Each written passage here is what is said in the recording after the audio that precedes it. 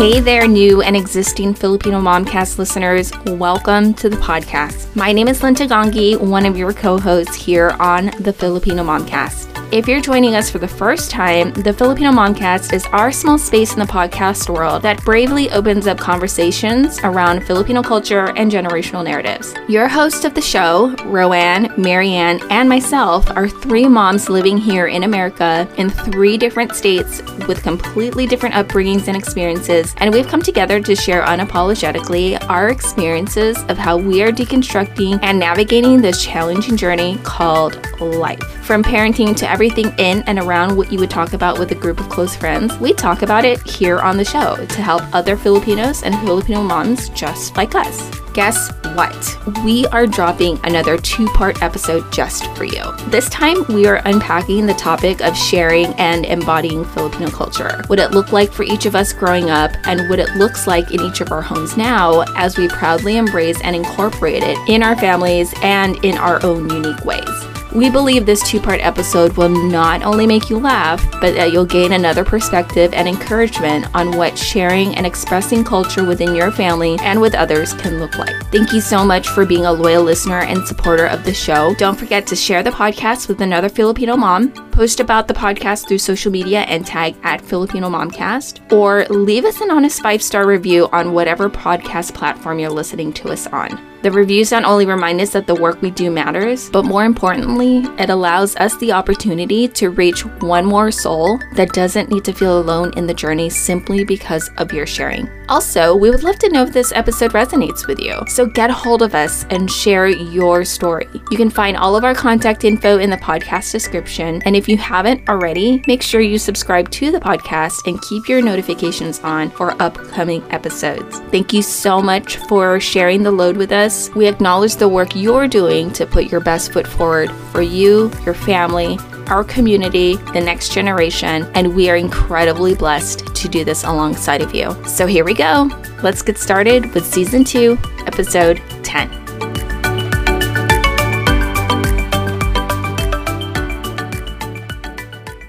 We were talking about how to integrate your culture in your life. Like, I don't even know how to incorporate our culture into our lives because the closest thing I have is food.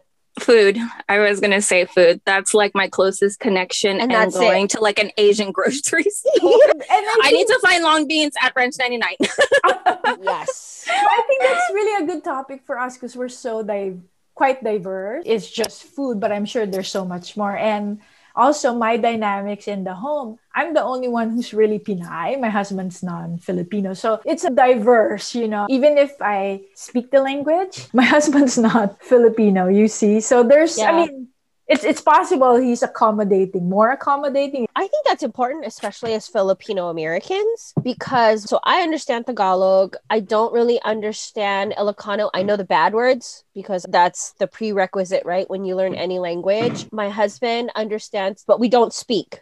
And then we never taught our kids Tagalog. They kind of know words and phrases, and then they understand food and going to the Asian market. I'm just trying to think, like, what else do? We don't do anything else. But at the same time, my parents we never went to those Filipino club things where you learn about the culture and all that. Like, I've never done that. So that's why it's like, oh, how do I teach my kids? So they kind of did that in high school, the older girls, but nothing on a consistent basis besides food. That's our reaching point. I think that's also good because the last couple weeks, we've ordered out more than we normally do just because I haven't really had the energy by the end of the day. And it was interesting because the kids the other day were like, Mom, can you just cook? Can you make home food? Because I'm tired of outside food. And I'm like, yeah. So usually that's some type of Filipino dish. Did you guys have, so it could also be like cultural, could also be like family tradition. It's kind of like embedded. So I'm curious, without really labeling it as Filipino, but something passed on by customs and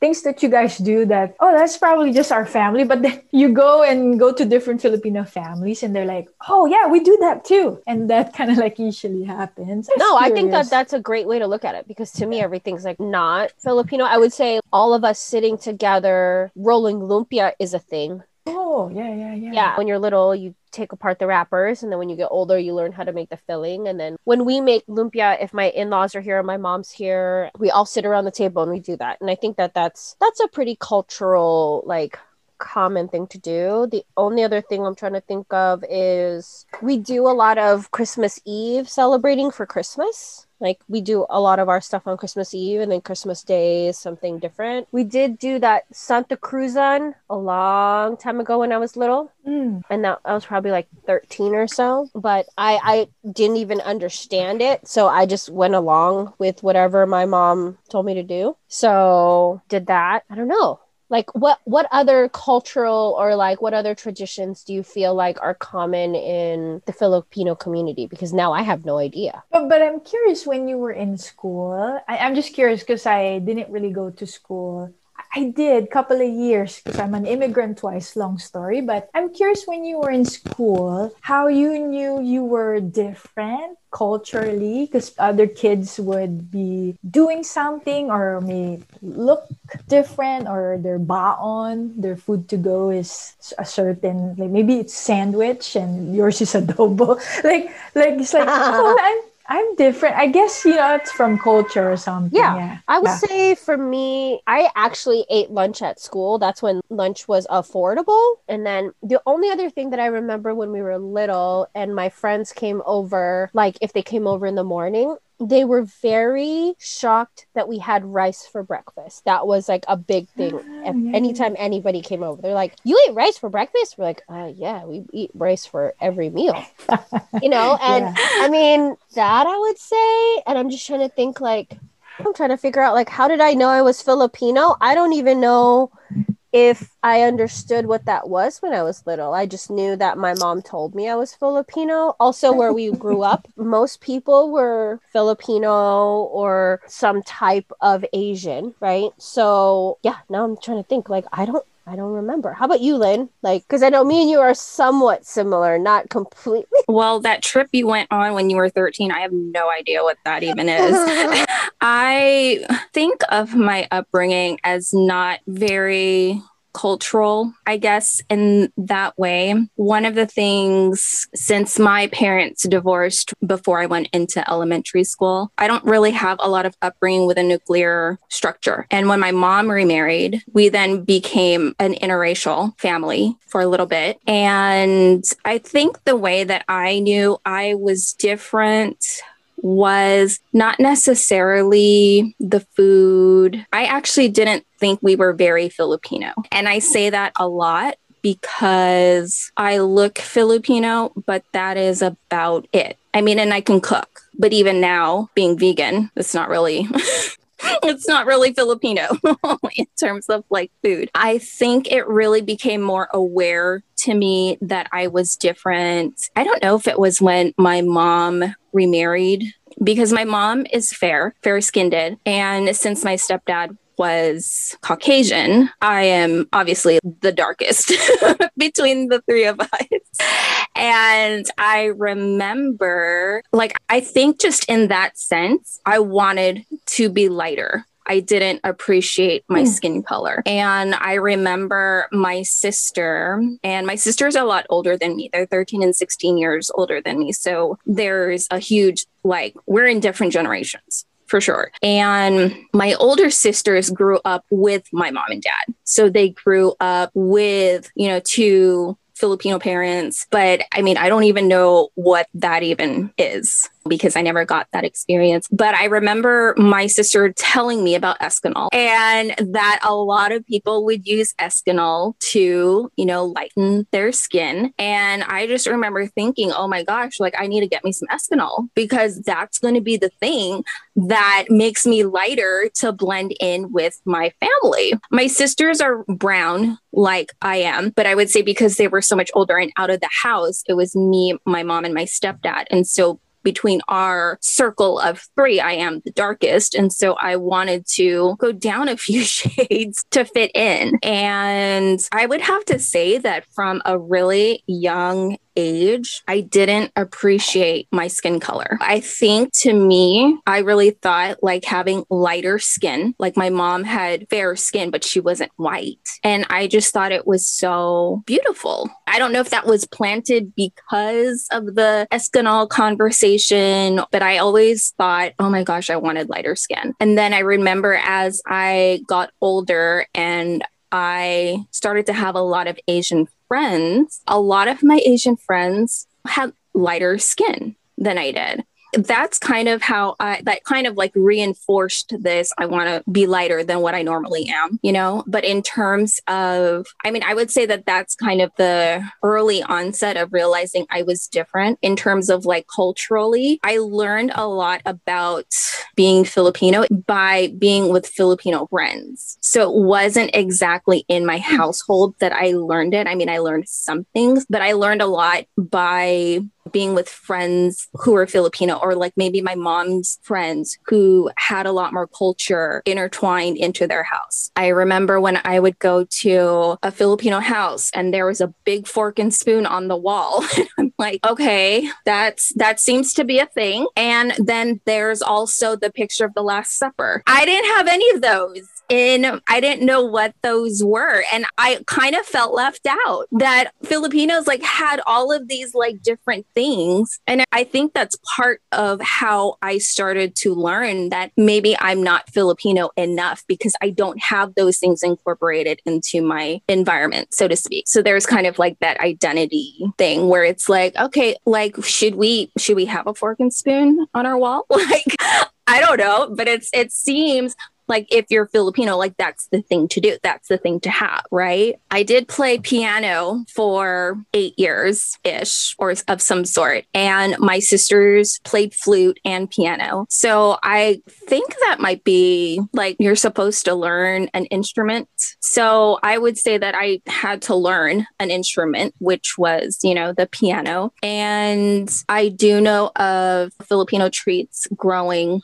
up, Goldilocks and Mamoon and all of that stuff, even though I didn't really realize it was Filipino. But other than that, like we didn't watch the Filipino channel, TFC, because we didn't have it. I would hear my mom speak Tagalog to like her friends in college because, you know, they keep in touch. And that's really the only time that I ever really heard the language in my surroundings, but I never learned anything. I didn't know what a debut was. Is that even how you say it? By watching the movie, I learned that's a thing. That's a good movie. It is. And cotillions, I was like, do I get one of those? Like, is that a thing? I don't think I've ever been in a cotillion. I went to a cotillion, but I've never been in one. So the cultural dances and stuff like that, it was never something that I was sat down and like, hey, this is part of our culture. I never got education like that. And if things came up, it was never, okay, oh, you know, this is part of the Filipino culture. There was never a reference or a connection to some of those things. And I remember when I was younger, we used to go to this church. And now that I realize it, me and my mom, and this was already after my stepdad had passed, there was one other family there that were Filipino. And my mom was really, really good friends with them, that they would do some cultural things for church. Like they would do the tinikling. I remember they were practicing in one of the rooms and I'm like, oh my gosh, what is that? I didn't even know that was like, that's a thing for us. And all I was thinking was, oh my gosh, how are they not like getting caught? I totally would get caught in that. But it was always so fascinating to me to see all of these things, but it still felt so far-fetched to me in terms of identity. And so that's my upbringing in regards to exposure culturally growing up. My mom did cook Filipino food. I can see now which of them were actually Filipino versus before when I was like, oh yeah, my mom just makes soup and it happens to have a salmon head in it.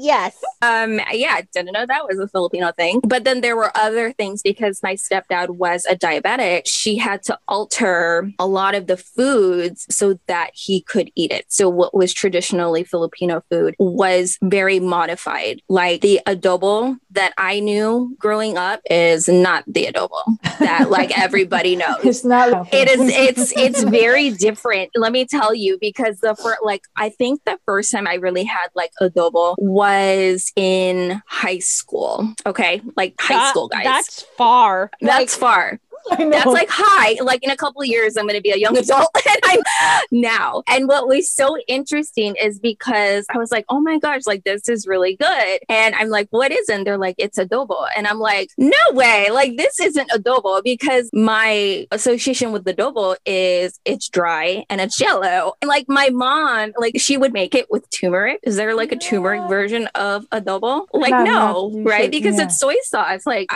there's no sauce. Yeah, there was no sauce. There was like, it was not vinegary. So maybe it was because it was chicken, she called it adobo. I don't know. Oh, and we didn't have a rice cooker. So what? Yeah. Okay. So we didn't have a rice cooker here. Like, hear me out though. I learned how to make rice because my sister had a rice cooker. Because my sister like knew all of these things. And it's not that we never made rice. My mom just never did it in a rice cooker. She would do it over the stove. That's weird. And then as she got older, she bought this. Oh my gosh, you guys. Okay, no shame. But she bought a microwave, like rice cooker. Like these are real things. Okay. Like, so it's this big plastic container, looks like a tabo. Okay. But seriously, it's white.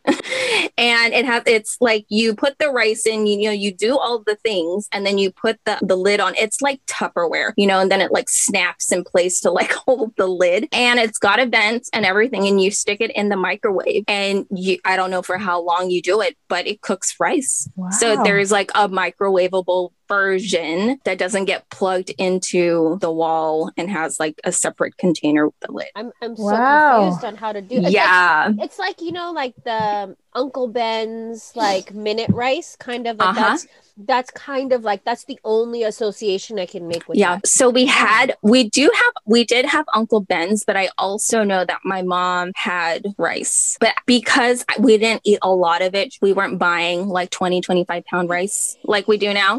Like it was never that big. And here's another thing that I thought was so neat, because whenever I went to like an Asian house, like the rice dispensers, press the button and the rice comes out. I was like, oh my gosh, that's so cool. Many things that I was like we didn't have. And I was learning to be Filipino or Asian just through my experiences like with other people, because that wasn't something that we had. And I just thought it was kind of like the coolest thing. We never had the carpet on the rug that if it like flips over, it's really spiking.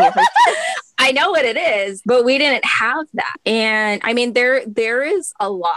I think that is why it was really hard for me to associate as Filipino, because even though I knew that I didn't feel like I could, I guess in a sense, not necessarily like be worthy, but even I guess in the sense like qualified to call myself Filipino, because I have no experience as being Filipino, and like to associate with someone and get the experience from someone else, it just felt like I was supposed to have direct experience in being Filipino, if that makes sense, instead of being associated or introduced to it by a third party. Then that means that you assimilated into our house very well, because I didn't even realize all the things that you said. Because yes, we had, I don't know by the time we met if we still had the spoon and fork on the wall, but we did have it at our first house in San Jose, and the Last Supper was still, I think, in my parents' house now. And then the only other thing I was thinking about was like everybody's related, so everybody's tita and tito, and that's my cousin. Oh, I have a tita boy and an auntie baby. Yeah, something like that. I'm trying to really wrap my head around what did we do with all that. I would say ang gabi my mom talked about, but I never really participated with her because it was way too early and I refused to go. And then midnight mass when I was Catholic and I was with my parents. That's something that we did. And and everybody was like my cousin or my uncle or my aunt, and we did have a tita baby and we did have an uncle boy. I have an uncle boy right now. My dad's oldest brother. So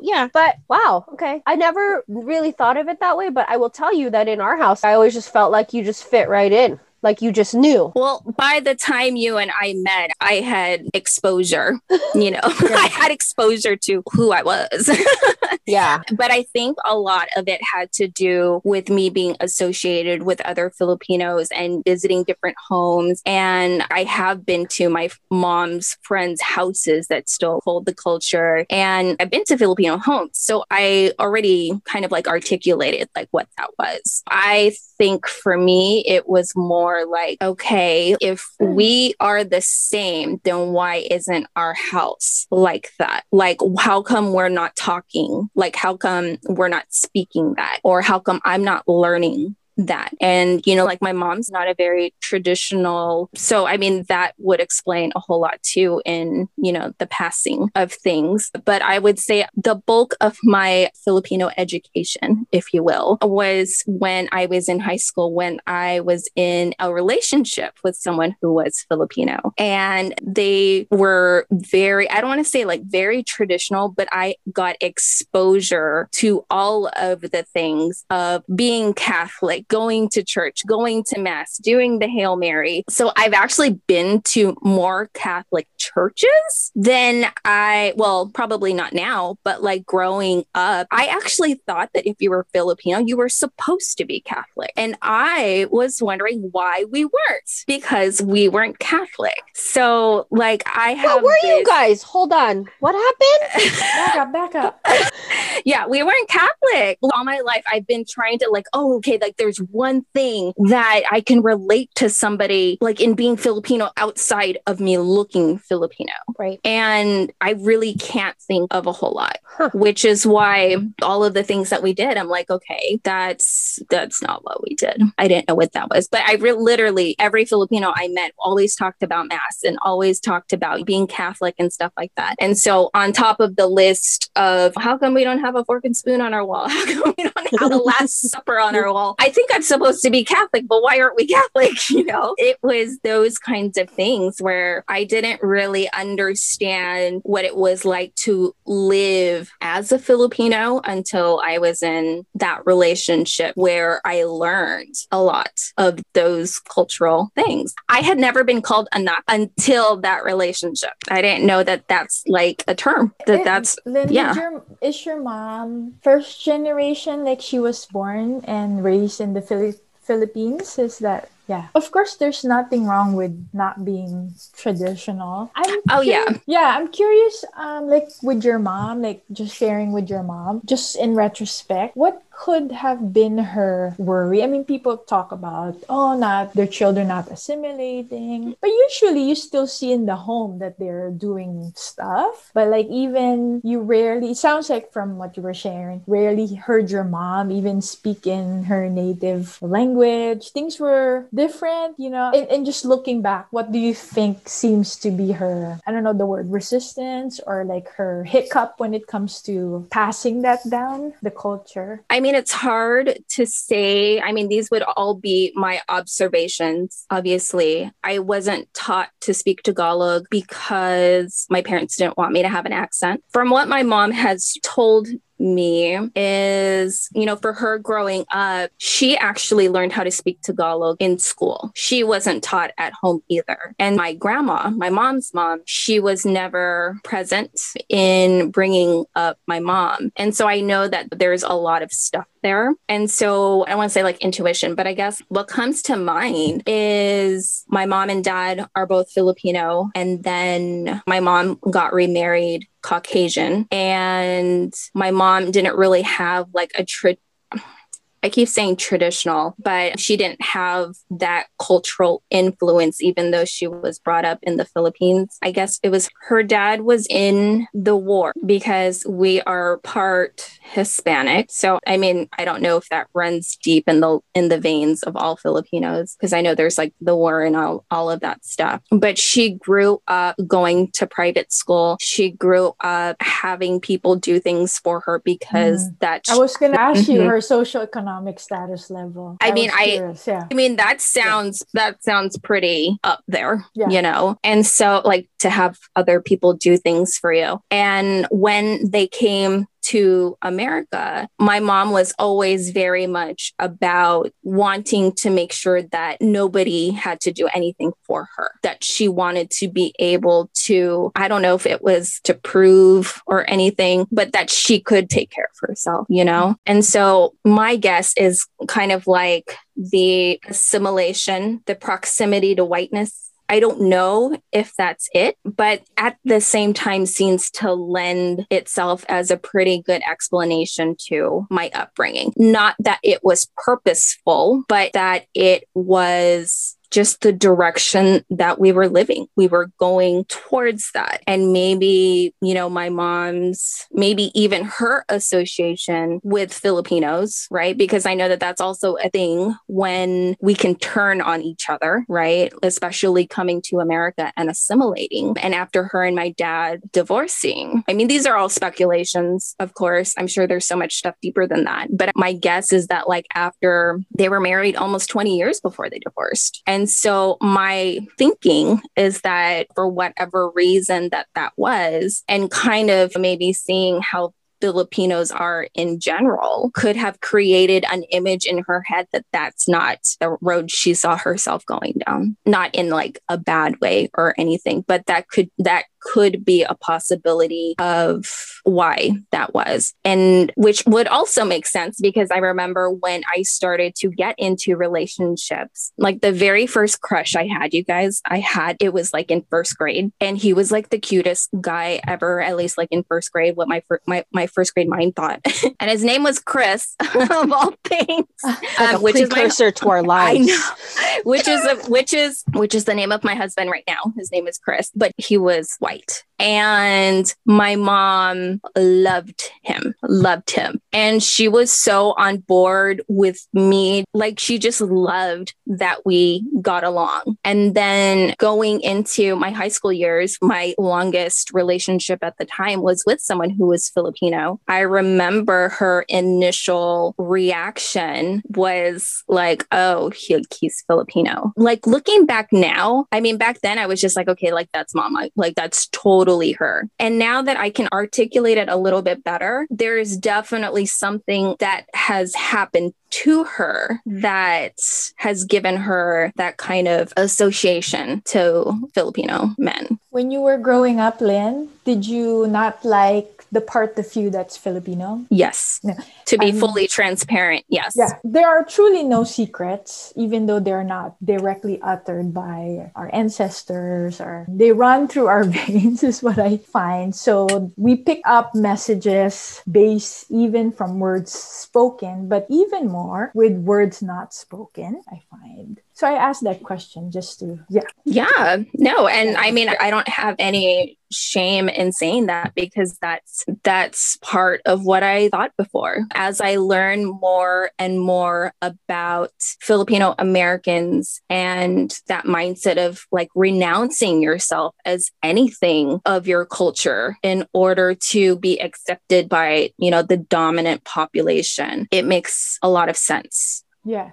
Why I had certain biases that I didn't even know I had until I was forced to face them. Yeah. So that makes a lot of sense. And I was curious, not because we're talking about also our own children, how to pass on the culture. So in general, of course, the way we pass on culture, not just by spoken, but like the way our parents place meaning on being Filipino is really the most significant. So whether it's spoken or not, our children learn, oh, that's a cool thing, or that's not so cool type of messages. And so I really appreciate your honesty. Also, I really find it, because I grew up in the Philippines, as you guys know, it's more homogeneous. And I feel like it's actually easier for me than being like a Filipino American, even though I also had an experience of being an immigrant twice when I was 11. I came here for like 2 years. I was supposed to be here forever and ever until I get a round trip ticket, but something happened where I had to return back. So I also had that experience of trying to lose my accent, also being the obedient Rowan, because I stayed with my grandma, so do the right thing. I was separated from my mom. We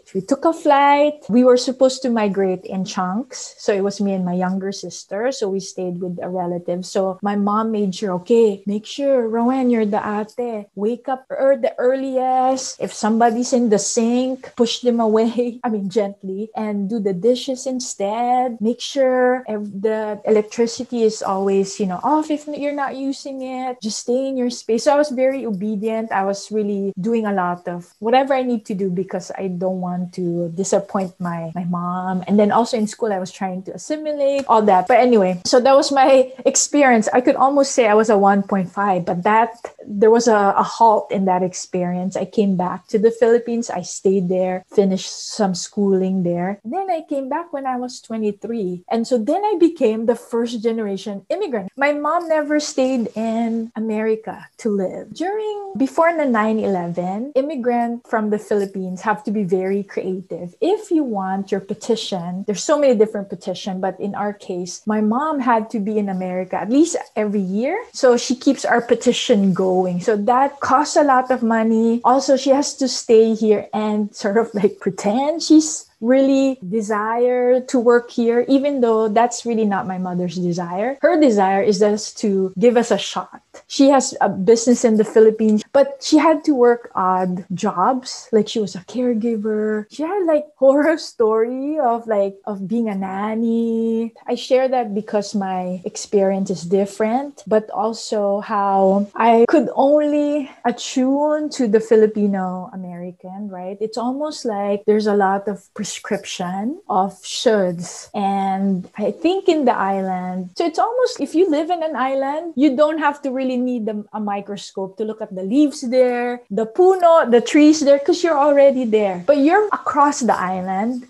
you're like, whoa, I was told I'm from there. My family's from there. And so you grab a binocular, right? And you keep looking at stuff. It's like, oh, I think that's it. So you keep creating and learning different things that are supposed to. I think that's a lot of pressure on Filipino Americans and the shoulds of having a spoon and a fork. In the motherland, there is less of that because we are in the island. And just the word to qualify is really painful for me. Just thinking about our own children. We once were children, so you had that experience. But for our own children now, to want to qualify for something that they cannot fully qualify is really a painful state. And so I think the conversation of how to pass on culture without that much pressure is really important, because there is research that when we embrace more of our cultural identity, that really equals better self-esteem, more centered self-concept. So yeah, I'm also leaning on you guys. I think language is really important to share, but not everyone knows the language. And so now there is a lot more Filipino American moms that are so just exposure. I think exposure. I mean, if you speak the language, for me, speak the language, because there's so many, the culture is embedded in the language. The sound, the tone is very different. There's certain things that are really hard to interpret in English. So language, and I think history, knowing history, the culture of poverty. So when you were talking about your mom, Lynn, I was really interested. I'm wondering what's her socioeconomic level. I could have I would guess that she's from a higher level of SES, socioeconomic status. But the culture of poverty, to learn that is really important. There's a lot of embedded culture there. Why certain things become toxic in the Filipino-American culture could really be understood by understanding the culture of poverty. And you don't have to go there. I guess if I would have a recommendation, maybe, which I don't do this a lot either, listening to the news once in a while, a reputable news like in the Philippines, and kind of get a sense of what's going on there, why people have to adapt a certain way, how they have to be malleable. Like for instance, there's traffic there. If you we have checklists here, right? We can go to the library and then, okay, I'm gonna go to see my hair person. So the Filipino, to survive the Filipino context, have to be more malleable. So there's always this thing as a child, be like the bamboo. It's strong, it bends, bends, but it bends with the wind and comes back, to its natural state. Because there's typhoon, there's traffic. You could be stuck in traffic for 3 to 4 hours. And so you have to be flexible. Even the way we respond. Actually, I have a post on this, I think, on my Instagram. Like American culture, right? If you ask someone an invite, are you going to my party? And you give the details. American culture, and this could be if you're Filipino, I'm just talking about the culture, the expression. Yes, you say yes, I'm going. Or no, I can't make it, right? In the Filipino lexicon, there's so many. There's a yes, oo. There's an indefinite yes. So there's actually a graph almost like so. Yes, indefinite yes. No, indefinite no. And then there's another one that I'm forgetting. So all of those have actually language, like malamang, which is possibly. There is bahala na, which is almost like it depends, or like it's more like God willing. I think that's a more appropriate. But anyway, I'm going off tangent. So language, I guess I'm saying, and then history, knowing the culture of poverty. What else, guys? Yeah. No, I think that was I think that's really good. For me, that was my experience growing up. And like I said, it wasn't until I got into relationships where I was more exposed to the culture. And now being married in a Filipino family, and my in-laws go to the Philippines every year and they're talking about the stories and the traffic. Like I get the stories of all of that stuff. And which even for me, it's like to think of it in a different perspective. This is how I'm learning, like even more so what it's like to be Filipino, because now I'm surrounded by it every day.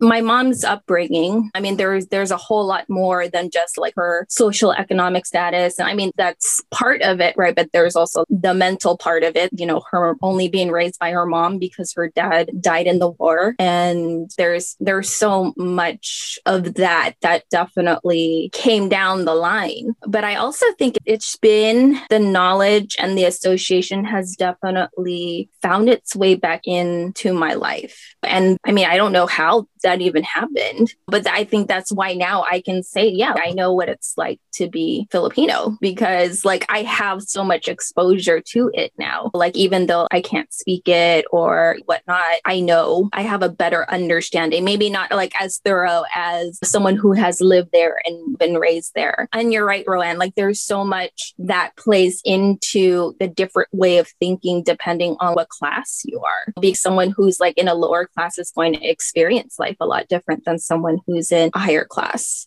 And I remember one of our old episodes, we were talking about socioeconomic status, because Marianne, I remember you asking that. And then Roanne, you said it goes up to like F or K or something. I was like, wow, like I didn't know any of that. I can't even like comprehend what that even means. And at the same time, it makes sense that there would be different mindsets on top of like the colonial mindset that, holy cow, like for real, give us Filipinos some grace, y'all. Like this is some legit unlearning. And we're learning to do this, not because somebody told us, but because of how amazing our bodies are, that we have these things inside our bodies that are telling us this just doesn't feel right, Right. That's, yeah. So your Filipino sisters and brothers and ates and, all of that stuff, give them some grace, y'all. We are all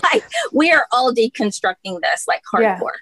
Yeah. And as first generation Filipino Americans, we were taught to assimilate. I was taught to assimilate. And I mean, even I know like colorism is real because I am brown, guys. Like I cannot get any lighter. This is just the color I am. And I have a sister who's significantly fairer than I am. And then I have another sister we're about the same color. And it's just so funny how even that plays a big role in being Filipino and qualifying. Because I heard that my whole life. Oh, you're not Filipino enough enough because you don't speak Tagalog, or you're not Filipino enough because, you know, all these things. And I always just think I didn't have any control over that. I guess like what Rowan said, like, I guess we have to just try our best to give our kids enough knowledge of what the Filipino culture has, and then just create the space for them to also explore on their own. Like last year, my older kids, they were in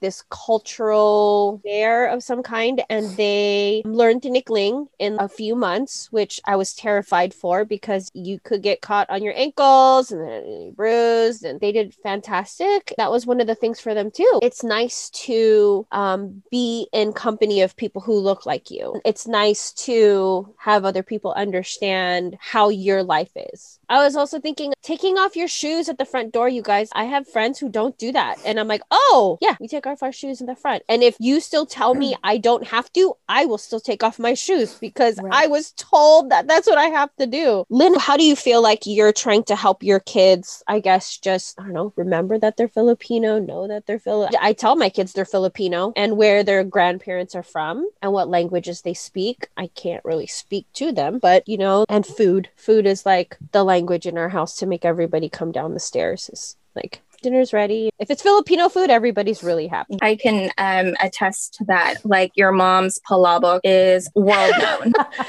Okay, so we haven't had that palabok in a really long time. And, you know, when we went back for the funeral, that was one of the things I was like, Mom, are you going to make palabok? She's like, no. And I was like, oh, I kind of miss palabok. I think she's going to, just so you know, I think she's going to start making it again soon. Oh my gosh. No, but you have to try Marianne's mom's palabok. It's really good. And they're like, yeah. There was a point where my mom and my dad, when my dad was healthy, my mom actually taught my dad how to make palabok, and you know what? I actually think the palaboks that we all ate were my dad's palabok, because my mom said she taught him how to make palabok and his palabok was better. I don't know. You know what? Like that's a testament. Like I learned, so one of my friends, like speaking about Filipino food, one of my friends when I was a young adult, like in my early 20s, I should just say, she was Filipino, and I used to work with her, and she definitely had a family with a lot of exposure to the culture and stuff like that. And then I remember she was talking about, oh, I made pancit. And this was, oh my gosh, you guys, you're going to love this story. This was when Chris and I first started dating. We had like our first apartment together in Santa Clara, California.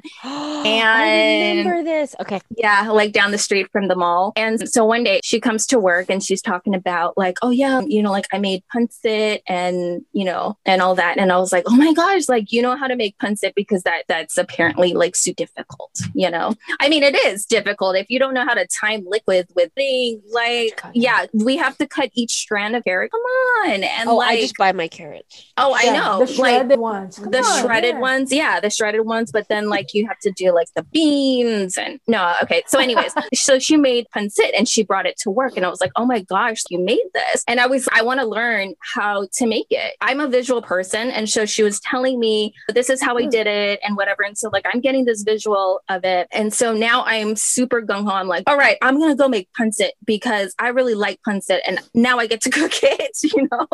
So I go and I grab all of the ingredients, and she even like wrote it down for me what to do. And this is probably before YouTube and all of that stuff. It wasn't like, oh, let me go YouTube that and see like how people do it, right? It was like written instructions, and you just have to visualize and hope it turns out good. So anyways, I was making it, and the thing that screwed me up is the liquid and adding the dry noodles and knowing how much liquid actually cooks noodles and like all of that stuff. So anyways, my pancit came out really mushy, but so I was like, okay, well, you just fry it more, right? Like now I'm just like, let's dry it out because, you know, the liquid's going to evaporate at some point, right? And it wasn't working. So there was a lot of liquid, but it just wasn't firming up, I guess, like the noodles. I was like, I could probably fry these and it'll be good, right? So that wasn't working. So I took the pancit and I put it on a tray and I tried to put it in the oven. I tried to bake it so that it would dry the noodles so that we could eat it, okay? This is my first encounter with pancit. And so we take it out and I try it and I'm like, oh, this is awful. I have just done our entire culture a disservice because so bad.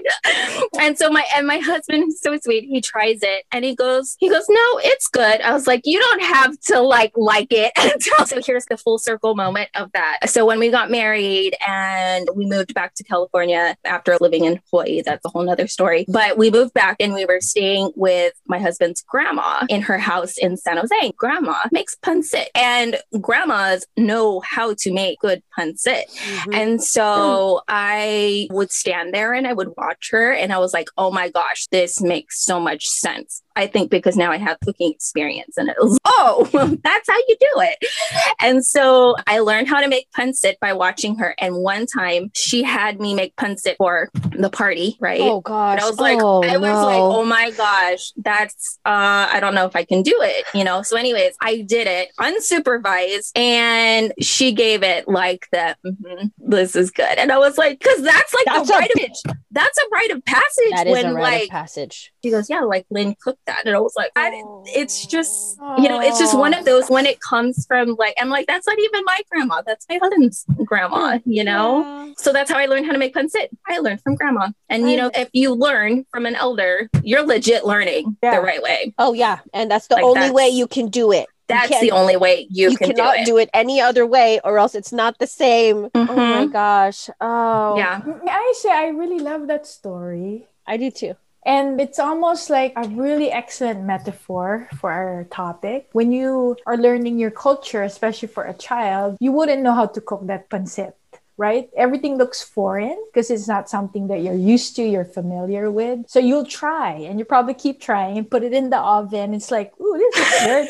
And people might actually criticize you, right? Like, well, like, why would you put pancit in the oven in the first place if you're like not heating it up? I don't know. Sometimes, but anyways, that's kind of beyond the point. They're probably like, our listeners are probably like, who puts it in the oven to heat it up? You know? But yeah, but you trying. We're trying to keep everything warm. I do. But you kept trying anyway, and learning cultures like that, right? Yeah. And then if your mom didn't give you the experience that was satisfying for you, you can keep trying. You can actually borrow somebody else's binoculars. Like when you were going to your friends' homes, you were actually borrowing their binoculars. Yeah. And that's cool. And then with the Lola, that's like, wow, I think that's the message for immigrants. When our children try and they're trying hard, let their eyes sparkle. Right? Because don't make the standard from the motherland. They only need to, we're trying to grapple with two cultures. It's like just good enough. Like let our eyes sparkle. Like with the pancit that was offered. This is the standards, like this is, I'm sure it's super delicious, but this is spectacular. Lynn made this. My son made this. And make it the highlight, that pancit. I think what we can share with our children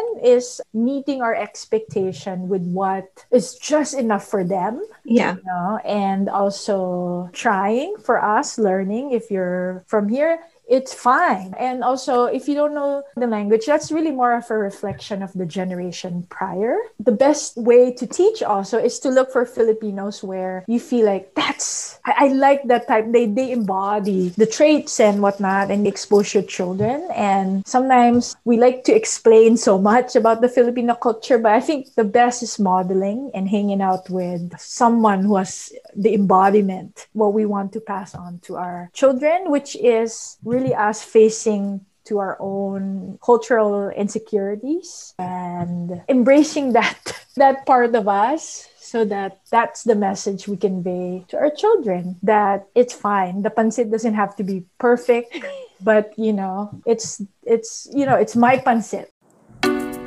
Things for joining us on this episode of the Filipino Momcast. Don't forget to subscribe and to share this podcast with others, whether it's through social media, a text, or a quick shh. Hey, have you listened to these ladies? It's a small step in getting the conversation started and rippling that change into existence, which you play a huge part of. Thanks so much. We'll catch you on the next episode.